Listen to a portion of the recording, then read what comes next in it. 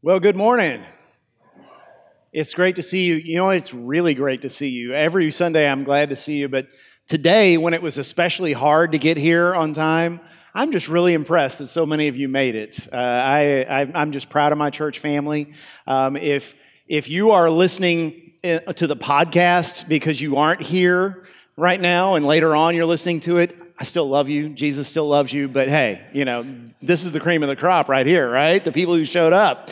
It's great to see you and great to be in God's house together. We're continuing our series, What the World Needs Now, in the book of Acts. So if you'll turn to Acts chapter 12, as you're turning there, let me just remind you, as we continue to read through the scriptures together, it's been a tough stretch for us in that. We've been through Leviticus. We're winding up Numbers. Actually, Numbers is getting to the interesting part now.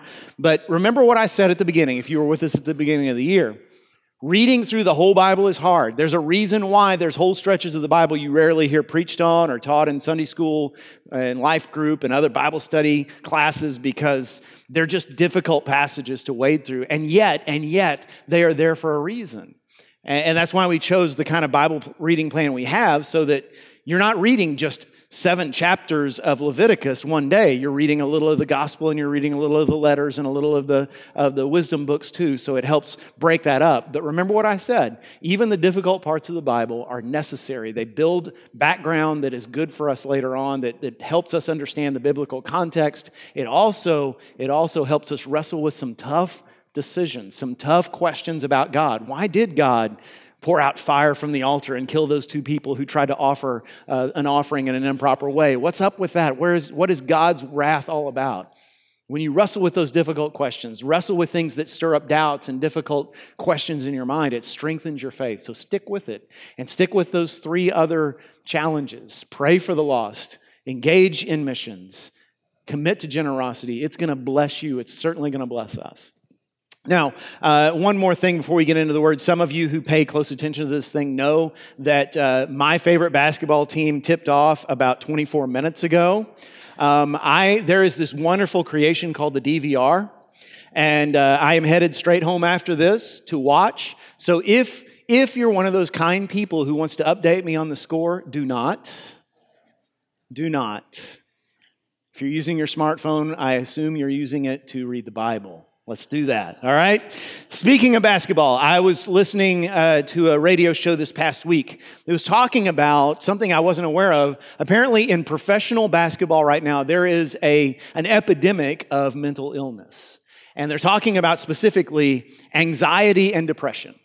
And you might be sitting there saying, oh yes, these poor multimillionaires who get paid tons of money to play a kid's game. I feel so sorry for them. And yet, it is really true that some of the most finely conditioned athletes in the world, some of the best paid, most famous people in the world, are literally on the verge of losing their minds. Some of them have dropped out of the game entirely. Many of them can barely function. They need a ton of help. And it echoes a shift or an epidemic of these 2 kinds of mental illness that is all across our country. In fact, I bet if we were honest, there are tons of people sitting in this very room that struggle with anxiety or depression or both. Now, in the case of the NBA players, one of the things they identified, they said in this radio show, they said, have you noticed if you go back and you watch old movies or old video of players from a generation ago, Michael Jordan and that generation of players, it would show them flying to games on airplanes or on buses. They'd be going from the hotel to the arena, and they always were talking. They were talking about the game they just played or the game they were about to play. They were joking. They were playing cards. Sometimes they were even arguing or fighting. Things got tense on those buses and those plane rides.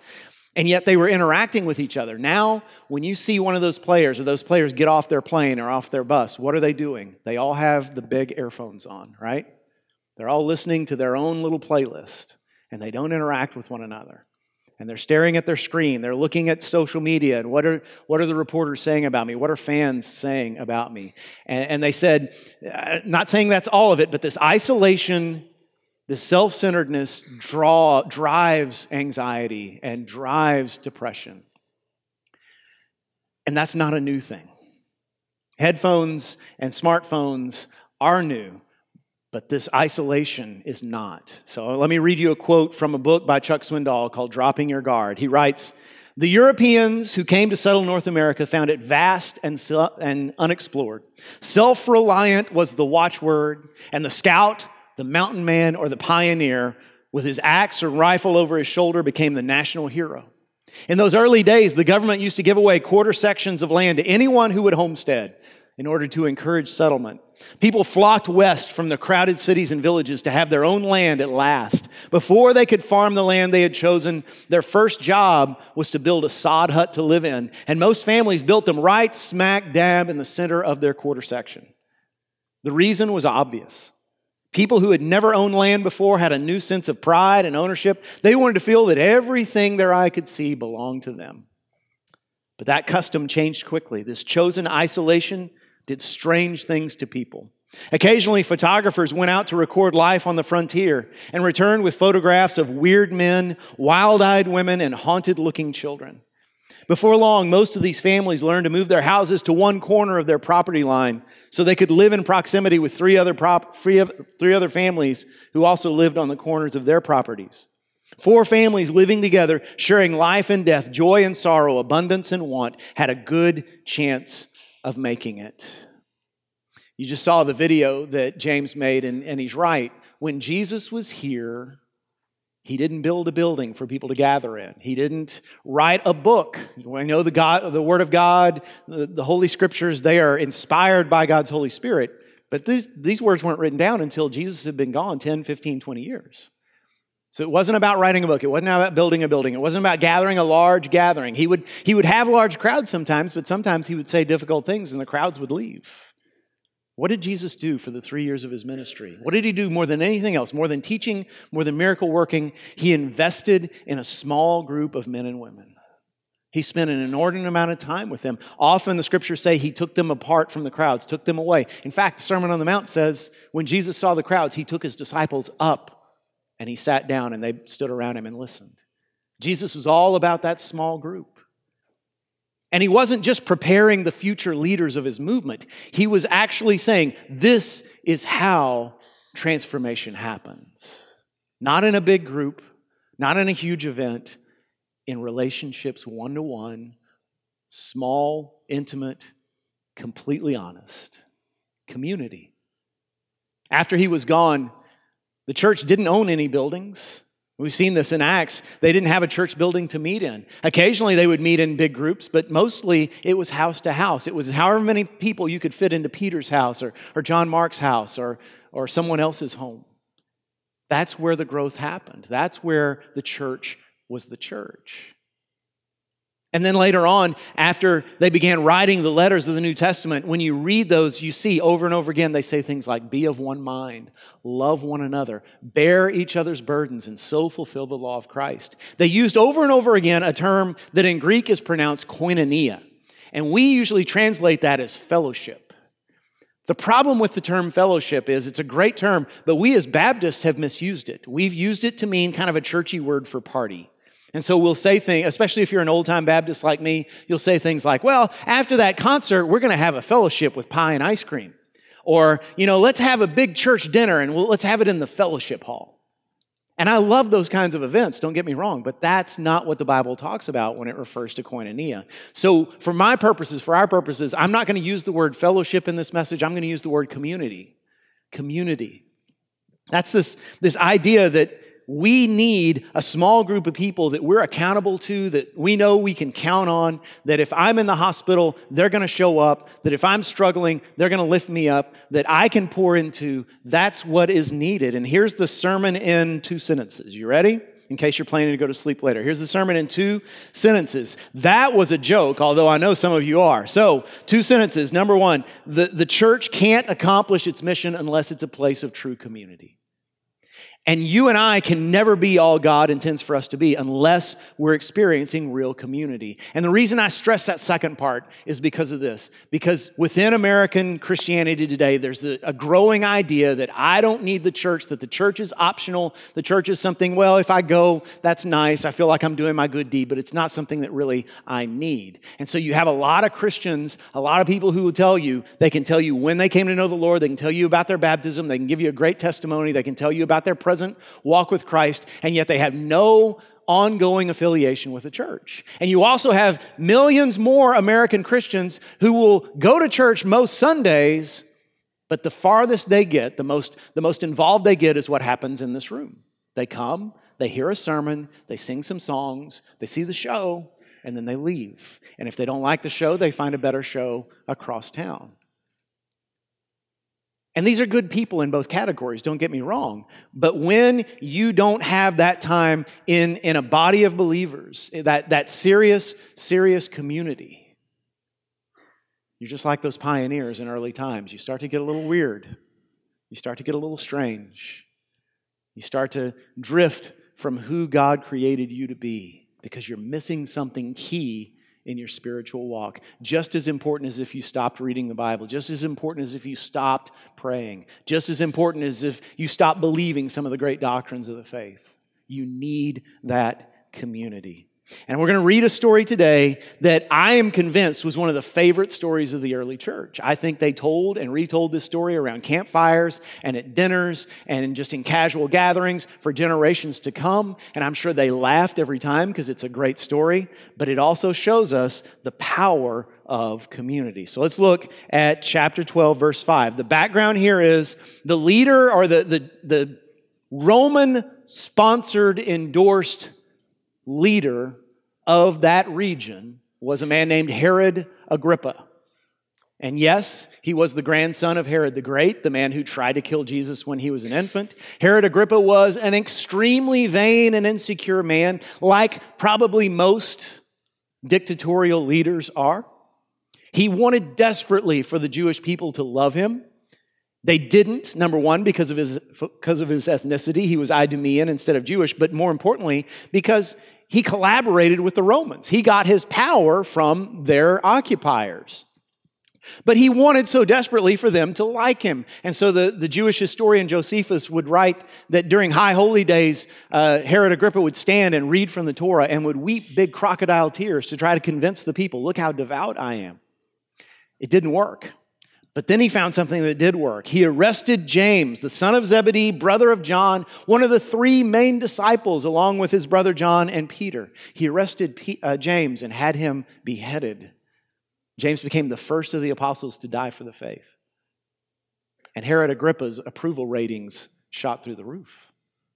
And so he said, oh, you like that? Well, I'll do you one better. And he had Peter arrested. Now, this is during the Passover week. This is during the festival before Passover. This is during the time when the city was clogged with pilgrims. And so things were just lining up exactly right for Herod Agrippa. He said, with all these people in the city that aren't usually here, I'm going to have Peter executed tomorrow morning. All these people will witness it. They'll go home to their various corners of the empire and spread the news about what a great, benevolent dictator I am. And so Peter was to be executed in the morning. We pick up the story right there in verse 5. So Peter was kept in prison, but the church was earnestly praying to God for him. The night before Herod was to bring him to trial, Peter was sleeping between two soldiers, bound with two chains, and sentries stood guard at the entrance. So, just so you get the scene, Peter is chained to two soldiers. There are two soldiers standing guard right outside his cell. If Peter suddenly transforms into some combination of Houdini and Jackie Chan or whatever, and is able to get out of the bonds and worm his way out of the cell and overpower four guards, he's still in the middle of a Roman garrison, surrounded by soldiers of the greatest army on earth, behind a locked gate. Peter is going to die tomorrow. There is nothing in this world that can stop it. But there's something else outside this world, as we know. Verse 7, suddenly an angel of the Lord appeared, and a light shone in the cell. He struck Peter on the side and woke him up. Quick, get up, he said, and the chains fell off Peter's wrists. Then the angel said to him, put on your clothes and sandals, and Peter did so. Wrap your cloak around you and follow me, the angel told him. Now, I love Luke. Luke is a great storyteller. He includes some great details here.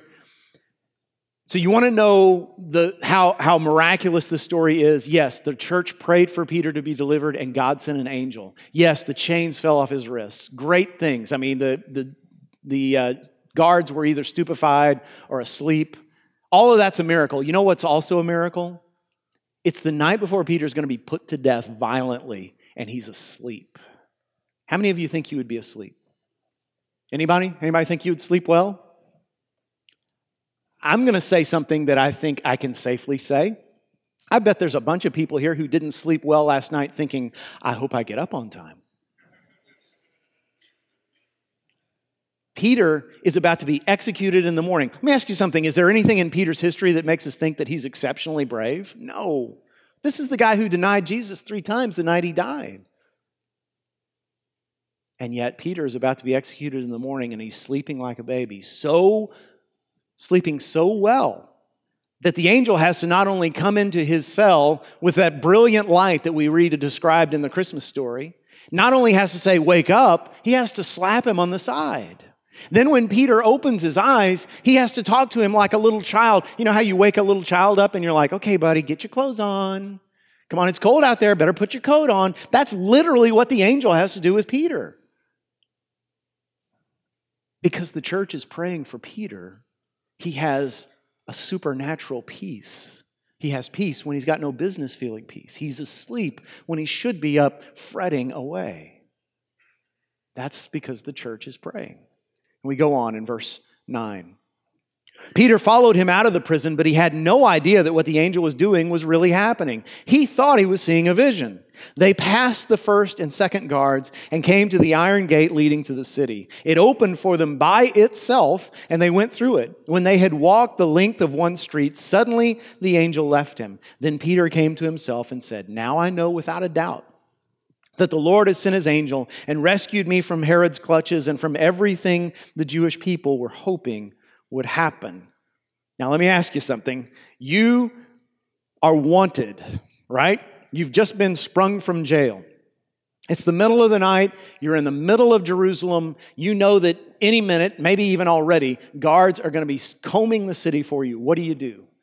I think most of us hightail it out of there. We get as far from Jerusalem as possible before the daylight dawns. Or maybe if you know some secret hiding place, you go and kind of cower there until the search is over. That's not what Peter does. I want you to see what he does instead. Verse 12, when this had dawned on him, he went to the house of Mary, the mother of John, also called Mark, where many people had gathered and were praying. John Mark, by the way, is the writer of the second gospel in the New Testament. Most scholars agree with the early church tradition that says that John Mark got the stories about Jesus from the testimony of Peter himself. Why does Peter go in the middle of the night when he's just been sprung from jail, when everybody's looking for him, why does he go to the house of John Mark? Because he knows that's where the church will be. Because he knows they're going to be praying for him. How does he know that? Did they text him when he was in prison and say, hey, buddy, if you happen to get out, here's where we are? No. He knows because that's my family. I'm in jail. I'm going to be executed. Of course they're going to be praying for me. I know it's 3 a.m. They're going to be up. That's how they are. That's what we do. If John Mark was in jail, I'd be there. If Mary was in the hospital, if she was dying, I'd be there praying for her. That's what we do. We're community. So here's the part that I guarantee you, from this point on, the people loved this part because I bet they thought this was hilarious. Now, jokes don't translate, humor doesn't translate, but picture yourself in this situation. Verse 13. Peter knocked at the outer entrance, and a servant named Rhoda came to answer the door. When she recognized Peter's voice, she was so overjoyed, she ran back without opening it and exclaimed, "Peter's at the door." "You're out of your mind," they told her. When she kept insisting that it was so, they said, "It must be his angel." But Peter kept on knocking, and when they opened the door and saw him, they were astonished. Now, quickly, I just have to say this. Why does Luke include the name of this little servant girl, Rhoda? We don't know anything else about her. Why does he include her name here? We don't know. You want to hear my theory? Okay, whether you want to hear it or not, I'm the preacher, you're not, you're going to have to hear it. So, my theory is that Luke loved this story, thought this story was hilarious, and he wanted to guarantee that for the rest of this poor woman's life, every time someone came up to her and met her for the first time, they'd say, "Rhoda, you're the one who didn't let Peter in, right? You're the one who heard his voice and was so excited you forgot to open the door." And she said, "Yes, that's me." And they both laughed until they cried. You can't fool me. You can't convince me that's not why Luke included it in there. So, verse 18, or verse 17, Peter motioned with his hand for them to be quiet. By the way, I don't know if this was the universal symbol of shut up, but that's what I'm guessing. And described how the Lord had brought him out of prison. Tell James and the other brothers and sisters about this, he said, and then he left for another place. So let me tell you two things I see in this story that show us why you need community, why I need community, why this is a non-negotiable thing for us. Number one, we need someone to help us carry the load. We need someone to help us carry the load. The church's first instinct when Peter was arrested was to pray. Not just to say, hey, did you hear Peter's in jail? Okay, well, I'm going to go pray with my family and then we're going to go to bed. Like we do.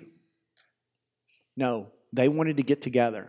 They came together as one because they knew there's power when God's people get together, and they needed the support and encouragement of each other. They were desperately sad. Their first instinct was to come together and pray. Peter's first instinct when he was released was not to get to safety as quickly as possible. It was to go and tell them he had been released because they're his family. He wanted them to know their prayers had been answered. Here at our church, we have groups that we call life groups. And I know some of you, if you've grown up in Baptist life or other evangelical churches, you call it Sunday school. Let me just say for the record, it doesn't hurt my feelings what you call it. The name is not important. The reason we call them life groups as a staff is just as a reminder to us and to you that what we do at 9:45 on Sunday mornings is not just a Bible study. It's intended to be community. It's intended to be more than just sit and listen to someone lecture or talk about this passage of Scripture. As important as that is, you also need a group of people who you know, if I'm sick, if I'm in the hospital, they're going to be there. They're going to show up. They're going to help me. They're going to support me. They're going to be mowing my yard for me since I can't be there. They're going to be taking care of my kids or taking care of my pets. They're going to, if I lose my job, they're going to raise money so they can help me pay my bills till I get back on my feet. If I'm married and my spouse and I are having problems, they'll know it because they can see it in us. We can't fool them because we know each other that well. And they'll pray for us. And the women will get with my wife and the men will come alongside me and kick me in the rear end and they'll help us work things out. And if we don't work things out, guess what? They're still going to love us. They're going to love us nonetheless. And we'll still have that community. We can't lose that because that's what it's about. And when I start to drift and I haven't shown up in church in a month and I'm making excuses like, well, it's my kid's baseball or, well, it's really busy, they're not going to accept those kinds of excuses. They're going to come track me down and ask me what's going on. And when they see me start to drift into bad habits, maybe addictions or other bad habits, maybe they see that I'm starting to lose my temper a lot and I'm starting to alienate my kids, they're going to come, and there's some men in my group who are going to come and just slap me around until I get right. And when I have things I need to unburden myself of, I know I can sit down with one or two of those men. And my wife can sit down with one or two of those women and can say, I need to tell you the deepest, darkest, ugliest thing about me because I need help. And they're not going to judge me. They're not going to tell anybody else what I said. And they're just going to pray for me and love me and help me overcome that by the power of the Holy Spirit. We need that. That's more than a Sunday school class. That's community, and that's what we all need. And many of you don't have that. And you need it. Let me quote you something from John Ortberg.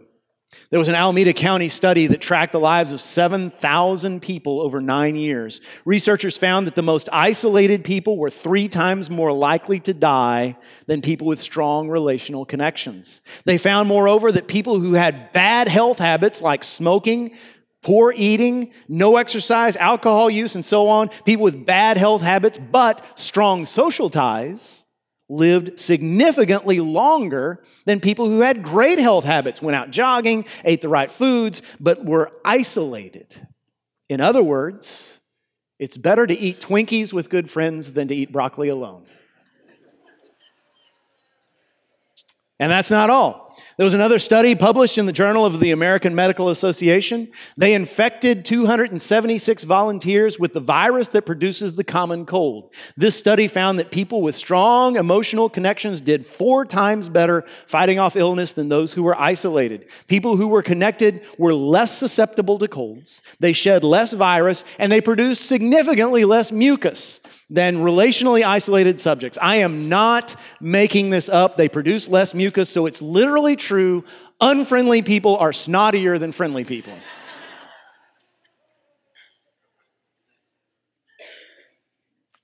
That is all literally true. And so it's literally true that community can save your life. Community can make all the difference for you, not just your family. And this is something, just as a word of testimony of my own. When I hit 40, the midlife crisis is real. No, I did not grow a ponytail or buy a Corvette or, thank the Lord, flirt with girls half my age or anybody else. But you go through this period where you're in a funk, where you think you're worthless, and I realized I hadn't done the hard work of making strong male friendships. My wife is my best friend. That's the way it should be. But she can't carry that load herself. I can't carry the load she requires. We need those friendships. We need that community.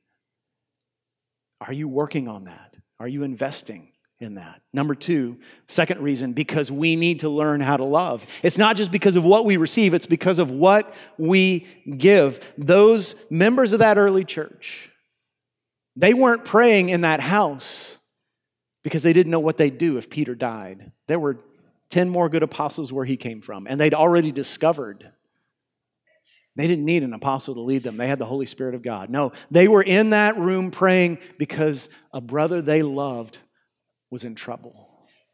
That group of people had learned how to love. Remember the testimonies we read about the early church and how rich people in the church would sell stuff they owned just to provide money for people who didn't have enough.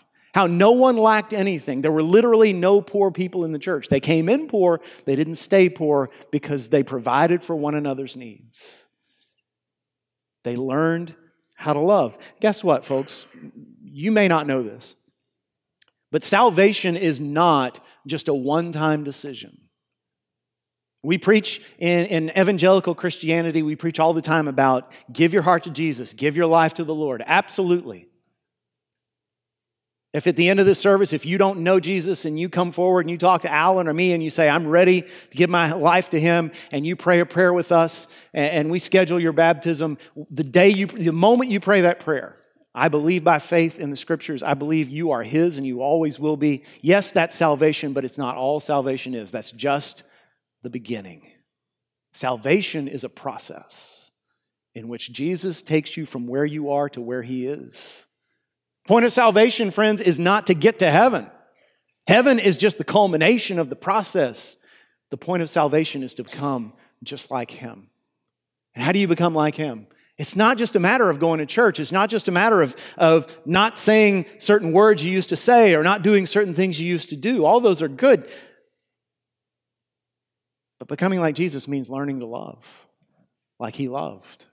Love the Lord your God with all your heart, soul, mind, and strength, and love your neighbor as yourself. And you cannot learn to love other people by reading a book. You can't learn to love other people by sitting in a class or singing a song. You have to actually live alongside a person. That's the only way it happens. That's the only way it works. Milton Rokeach, psychologist, wrote a book years ago called The Three Christs of Ypsilanti. Ypsilanti is a city in Michigan. He was a mental health worker there. He worked in a hospital, mental hospital. He had 3 patients in that hospital. All 3 shared the same delusion. All 3 thought that they were literally the Son of God. Every single one of those 3. Yes, I have been sent by God. And he worked with them. He tried everything he'd been taught in all of his classes and all of his research. Nothing worked. Nothing broke through their delusions. Until one thing finally made a breakthrough. He got the 3 together. And it didn't happen overnight. It took a while, and it took some really difficult conversations. For instance, there was one point where one of them said, I remember the day God told me to come to the world and save mankind. And a second one said, I told you no such thing. Think that got a little heated? And yet, through the course of those conversations, each of the three men recognized the delusion they were under and worked their way toward healing. My point is, we're all suffering from the same delusion. Although we don't say it out loud, deep down inside, we think we're God. That's what sin is. It's saying, I know more than he does. My desires are more important than what he says. My goals and my dreams are what it really takes to be happy, not the stuff that he says in the gospel. I must have this at any cost, even if it hurts this person, even if it lets down this group, even if it disgraces the God who created me. I must have this. Salvation is when we say there is a God and he's not me. But that process of salvation, of learning to love, is every day just a little bit more we're learning. I don't have to say yes to all my desires. I don't really have to gain all the things I've always dreamed of if putting someone else first is what I was created to do. You're learning to love. And you can't do that in isolation. You have to have community. And you might say, okay, Jeff, I get it, but I don't have time for that. You don't know how hectic my schedule is. And I say to you, I understand. I watch you. I see how busy you are. But I also tell you, you make time for what is important to you. This morning before the early service, a couple of guys were talking about music, and they looked at me and they said, "Are you a musician?" And I said, "No, I played trumpet when I was in junior high, but then when I realized you have to practice, I quit." And it's true. When you see us non-musicians have this cop-out. When we see people like Nathan and Catherine and Matthew and the rest of the worship band members, and we see them playing and we think, man, it'd be nice to be that talented. As if Catherine gets up one morning and just picks up a guitar and naturally is able to play. That's not the way it works. What you see up here is the result of hours and hours and hours and hours of practice. They make time to do that because music is important to them. You could do the same thing. Now, not all of us are called to be musicians, but all of us are called to be like Jesus. If you want to be like Jesus, you'll make time for it. And if you want to be like Jesus, you're going to make time for community. It's as simple as that. If you tell me I don't have time to be part of a life group, I don't have time to invest in other people, what you're telling me is I don't really want to be like Jesus. Can I just have a little bit? And it doesn't work that way. Now, I know other people would say, well, listen, Jeff, I tried it once and I didn't like it. I tried one of those life groups and, nobody talked to me or the teacher was boring or I just felt awkward, so it's just not for me. Well, you know what? I've had some meals that were really terrible. I didn't quit eating. I've read some books that truly stunk. I didn't stop reading. It's worth the effort. And if you're part of a life group right now that's not meeting your needs, I've got two options for you. Number one, try another one. Or number two, see if maybe you're the problem. Could you be doing more to bring about real community in that place? Could you be more open and honest? It's worth the effort. In fact, I'll go further. If you're not experiencing true biblical community, then you're not becoming the person God intends for you to be. And that hurts us as a church. So if you won't do this for yourself, do it for us. Do it for the work of God in downtown Conroe because it's that important. Let me just leave you with this. The good news is we serve a God who believes in community so strongly. You know why? Because He's experienced it forever. Think about this for a moment. God, at a certain point in history, He created the world. He created humanity. You know why He created humanity? It wasn't because He was lonely. The Bible's very clear. God does not need us to survive. You know why?